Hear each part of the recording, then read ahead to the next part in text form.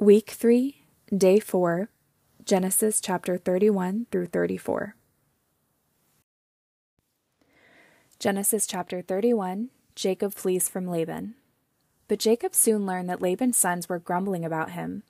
"Jacob has robbed our father of everything," they said. "He has gained all his wealth at our father's expense." And Jacob began to notice a change in Laban's attitude toward him. Then the Lord said to Jacob, "Return to the land of your father and grandfather and to your relatives there, and I will be with you." So Jacob called Rachel and Leah out to the field where he was watching his flock. He said to them, "I have noticed that your father's attitude towards me has changed, but the God of my father has been with me. You know how hard I have worked for your father, but he has cheated me, changing my wages 10 times. But God has not allowed him to do me any harm. For if he said, 'The speckled animals will be your wages,' the whole flock began to produce speckled young. And when he changed his mind and said, 'The striped animals will be your wages,' then the whole flock produced striped young. In this way God has taken your father's animals and given them to me. One time during the mating season, I had a dream and saw the male goats mating with the females were streaked, speckled, and spotted. Then in my dream the angel of God said to me, 'Jacob,' and I replied, 'Yes, here I am.' The angel said, 'Look up, and you will see that only the streaked, speckled, and spotted males are mating with the females of your flock. For I have seen how Laban has treated you. I am the God who appeared to you at Bethel, the place where you anointed the pillar of stone and made your vow to me. Now get ready and leave the country and return to the land of your birth.' Rachel and Leah responded, 'That's fine with us. We won't inherit any of our father's wealth anyway. He has reduced our rights to those of foreign women. And after he sold us, he wasted the money you paid him for us. All the wealth God has given you from our father legally belongs to us and our children, so go ahead and do whatever God has told you.' So Jacob put his wives and children on camels, and he drove all his livestock in front of him. He packed all the belongings he had acquired in Paddan Aram and set out for the land of Canaan, where his father Isaac lived. At the time they left, Laban was some distance away, shearing his sheep. Rachel stole her father's household idols and took them with her. Jacob outwitted Laban the Aramean, for they set out secretly and never told Laban they were leaving. So Jacob took all his possessions with him and crossed the Euphrates River, heading for the hill country of Gilead. Laban pursues Jacob. 3 days later, Laban was told that Jacob had fled, so he gathered a group of his relatives and set out in hot pursuit. He caught up with Jacob 7 days later in the hill country of Gilead. But the previous night God had appeared to Laban the Aramean in a dream and told him, 'I'm warning you, leave Jacob alone.' Laban caught up with Jacob as he was camped in the hill country of Gilead, and he set up his camp not far from Jacob's. 'What do you mean by deceiving me like this?' Laban demanded. 'How dare you drag my daughters away like prisoners of war? Why did you slip away secretly? Why did you deceive me? And why didn't you say you wanted to leave? I would have given you a farewell feast with singing and music accompanied by tambourines and harps. Why didn't you let me kiss my daughters and grandchildren and tell them goodbye? You have acted very foolishly. I could destroy you, but the God of your father appeared to me last night and warned me, 'Leave Jacob alone.' I can understand your feeling that you must go, and your intense longing for your father's home. But why have you stolen my gods?" "I rushed away because I was afraid," Jacob answered. "I thought you would take your daughters from me by force. But as for your gods, see if you can find them, and let the person who has taken them die. And if you find anything else that belongs to you, identify it before all these relatives of ours, and I will give it back." But Jacob did not know that Rachel had stolen the household idols. Laban went first into Jacob's tent to search there, and then into Leah's, and then the tents of the 2 servant wives. But he found nothing. Finally he went into Rachel's tent. But Rachel had taken the household idols and hidden them in her camel saddle, and now she was sitting on them. When Laban had thoroughly searched her tent without finding them, she said to her father, "Please, sir, forgive me if I don't get up for you. I'm having my monthly period." So Laban continued his search, but he could not find the household idols. Then Jacob became very angry, and he challenged Laban. "What's my crime?" he demanded. "What have I done wrong to make you chase after me as though I were a criminal? You have rummaged through everything I own. Now show me what you found that belongs to you. Set it out here in front of us, before our relatives, for all to see. Let them judge between us. For 20 years I have been with you, caring for your flocks. In all that time your sheep and goats never miscarried. In all those years I never used a single ram of yours for food. If any were attacked and killed by wild animals, I never showed you the carcass and asked you to reduce the count of your flock. No, I took the loss myself. You made me pay for every stolen animal, whether it was taken in broad daylight or in the dark of night. I worked for you through the scorching heat of the day and through cold and sleepless nights. Yes, for 20 years I slaved in your house. I worked for 14 years earning your 2 daughters and then 6 more years for your flock. And you changed my wages 10 times. In fact, if the God of my father had not been on my side, the God of Abraham and the fearsome God of Isaac, you would have sent me away empty-handed. But God has seen your abuse and my hard work. That is why he appeared to you last night and rebuked you. Jacob's treaty with Laban. Then Laban replied to Jacob, These women are my daughters, these children are my grandchildren, and these flocks are my flocks. In fact, everything you see is mine. But what can I do now about my daughters and their children? So come, let's make a covenant, you and I, and it will be a witness to our commitment. So Jacob took a stone and set it up as a monument. Then he told his family members, Gather some stones. So they gathered stones and piled them in a heap. Then Jacob and Laban sat down beside the pile of stones to eat a covenant meal. To commemorate the event, Laban called the place Jagar Sahuditha, which means witness pile in Aramaic, and Jacob called it Gilead, which means witness pile in Hebrew. Then Laban declared, This pile of stones will stand as a witness to remind us of the covenant we have made today. This explains why it was called witness pile. But it was also called Mizpah, which means watchtower, for Laban said, May the Lord keep watch between us to make sure that we keep this covenant when we are out of each other's sight. If you mistreat my daughters or if you marry other wives, God will see it even if no one else does. He is a witness to this covenant between us. See this pile of stones, Laban continued, and see this monument I have set between us. They stand between us as witnesses of our vows. I will never pass this pile of stones to harm you, and you must never pass these stones or this monument to harm me. I call on the God of our ancestors, the God of your grandfather Abraham, and the God of my grandfather Nahor, to serve as a judge between us. So Jacob took an oath before the fearsome God of his father Isaac, to respect the boundary line. Then Jacob offered a sacrifice to God there on the mountain and invited everyone to a covenant feast. After they had eaten, they spent the night on the mountain. Laban got up early the next morning, and he kissed his grandchildren and his daughters and blessed them. Then he left and returned home. Genesis 32. As Jacob started on his way again, angels of God came to meet him. When Jacob saw them, he exclaimed, This is God's camp. So he named the place Mahanaim. Jacob sends gifts to Esau. Then Jacob sent messengers ahead to his brother Esau, who was living in the region of Seir in the land of Edom. He told them, Give this message to my master Esau. Humble greetings from your servant Jacob. Until now I have been living with Uncle Laban, and now I own cattle, donkeys, flocks of sheep and goats, and many servants, both men and women. I have sent these messengers to inform my lord of my coming, hoping that you will be friendly to me. After delivering the message, the messengers returned to Jacob and reported, We met your brother Esau, and he is already on his way to meet you, with an army of 400 men. Jacob was terrified at the news. He divided his household, along with the flocks and herds and camels, into 2 groups. He thought, if Esau meets one group and attacks it, perhaps the other group can escape. Then Jacob prayed, O God of my grandfather Abraham, and God of my father Isaac, O Lord, you told me, Return to your own land and to your own relatives. And you promised me I will treat you kindly. I'm not worthy of all the unfailing love and faithfulness you have shown to me, your servant. When I left home and crossed the Jordan River, I owned nothing except a walking stick. Now my household fills 2 large camps. O Lord, please rescue me from the hand of my brother Esau.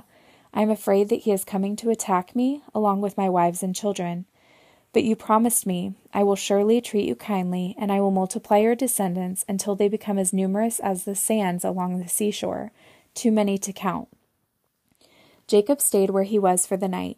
Then he selected these gifts from his possessions to present to his brother Esau: 200 female goats, 20 male goats, 200 ewes, 20 rams, 30 female camels with their young, 40 cows, 10 bulls, 20 female donkeys, and 10 male donkeys. He divided these animals into herds and assigned each to a different servants. Then he told his servants, Go ahead of me with the animals, but keep some distance between the herds.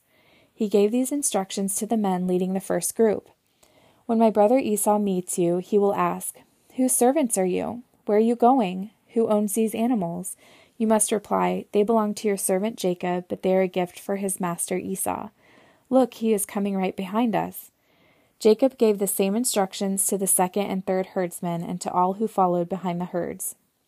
"You must say the same thing to Esau when you meet him, and be sure to say, 'Look, your servant Jacob is right behind us.'" Jacob thought, "I will try to appease him by sending gifts ahead of me. When I see him in person, perhaps he will be friendly to me." So the gifts were sent on ahead, while Jacob himself spent that night in the camp. Jacob wrestles with God. During the night, Jacob got up and took his 2 wives, his 2 servant wives, and his 11 sons, and crossed the Jabbok River with them. After taking them to the other side, he sent over all his possessions.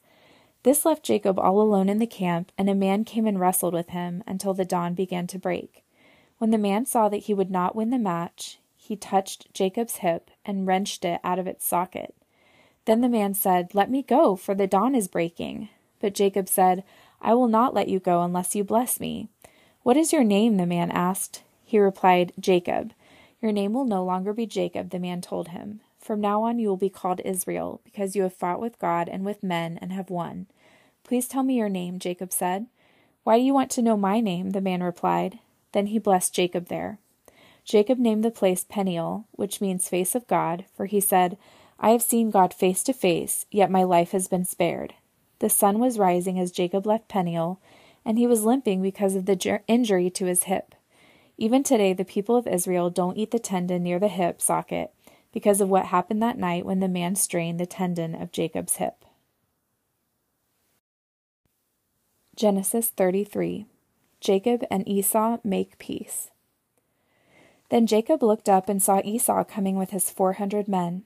So he divided the children among Leah, Rachel, and his 2 servant wives. He put the servant wives and their children at the front, Leah and her children next, and Rachel and Joseph last. Then Jacob went on ahead. As he approached his brother, he bowed to the ground 7 times before him. Then Esau ran to meet him and embraced him, threw his arms around his neck, and kissed him, and they both wept. Then Esau looked at the women and children and asked, "Who are these people with you?" "These are the children God has graciously given to me, your servant," Jacob replied. Then the servant wives came forward with their children and bowed before him. Next came Leah with her children, and they bowed before him. Finally, Joseph and Rachel came forward and bowed before him. "And what were all the flocks and herds I met as I came?" Esau asked. Jacob replied, "They are a gift, my lord, to ensure your friendship." "My brother, I have plenty," Esau answered. "Keep what you have for yourself." But Jacob insisted, "No, if I have found favor with you, please accept this gift from me. And what a relief to see your friendly smile. It is like seeing the face of God. Please take this gift I have brought you, for God has been very gracious to me. I have more than enough." And because Jacob insisted, Esau finally accepted the gift.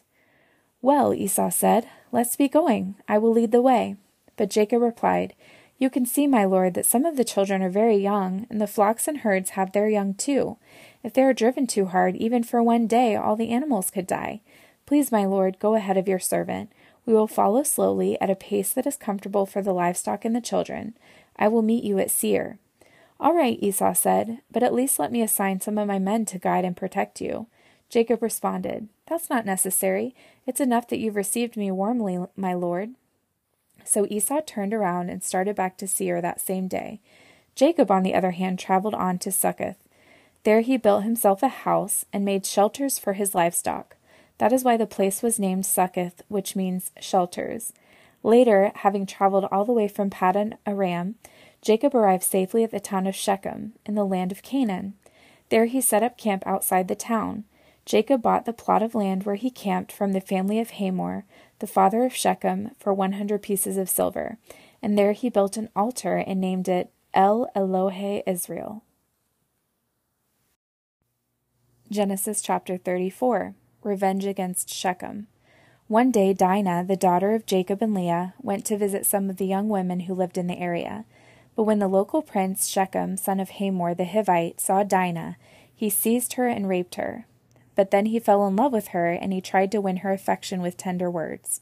he said to his father Hamor, "Get me this young girl. I want to marry her." Soon Jacob heard that Shechem had defiled his daughter Dinah. But since his sons were out in the field herding his livestock, he said nothing until they returned. Hamor, Shechem's father, came to discuss the matter with Jacob. Meanwhile, Jacob's sons had come in from the field as soon as they heard what had happened. They were shocked and furious that their sister had been raped. Shechem had done a disgraceful thing against Jacob's family, something that should never be done. Hamor tried to speak with Jacob and his sons. "My son Shechem is truly in love with your daughter," he said. "Please let him marry her. In fact, let's arrange other marriages too. You give us your daughters for our sons, and we will give you our daughters for your sons. And you may live among us. The land is open to you. Settle here and trade with us, and feel free to buy property in the area." Then Shechem himself spoke to Dinah's father and brothers. "Please be kind to me and let me marry her," he begged. "I will give you whatever you ask. No matter what dowry or gift you demand, I will gladly pay it. Just give me the girl as my wife." But since Shechem had defiled their sister Dinah, Jacob's sons responded deceitfully to Shechem and his father Hamor. They said to them, "We couldn't possibly allow this because you're not circumcised. It would be a disgrace for our sister to marry a man like you. But here is a solution. If every man among you will be circumcised like we are, then we will give you our daughters and will take your daughters for ourselves. We will live among you and become one people. But if you don't agree to be circumcised, we will take her and be on our way." Hamor and his son Shechem agreed to their proposal. Shechem wasted no time in acting on this request, for he wanted Jacob's daughter desperately. Shechem was a highly respected member of his family, and he went with his father Hamor to present this proposal to the leaders at the town gate. "These men are our friends," they said. "Let's invite them to live here among us and trade freely. Look, the land is large enough to hold them. We can take their daughters as wives and let them marry ours. But they will consider staying here and becoming one people with us only if all of our men are circumcised, just as they are. But if we do this, all their livestock and possessions will eventually be ours. Come, let's agree to their terms and let them settle here among us." So all the men in the town council agreed with Hamor and Shechem, and every male in the town was circumcised. But 3 days later, when their wounds were still sore, 2 of Jacob's sons, Simeon and Levi, who were Dinah's full brothers, took their swords and entered the town without opposition. Then they slaughtered every male there, including Hamor and his son Shechem. They killed them with their swords, then took Dinah from Shechem's house and returned to their camp. Meanwhile, the rest of Jacob's sons arrived. Finding the men slaughtered, they plundered the town because their sister had been defiled there. They seized all the flocks and herds and donkeys, everything they could lay their hands on, both inside the town and outside in the fields. They looted all their wealth and plundered their houses. They also took all their little children and wives and led them away as captives. Afterward Jacob said to Simeon and Levi, "You have ruined me. You made me stink among all the people of this land, among all the Canaanites and Perizzites. We are so few that they will join forces and crush us. I will be ruined, and my entire household will be wiped out. But why should we let him treat our sister like a prostitute?" they retorted angrily.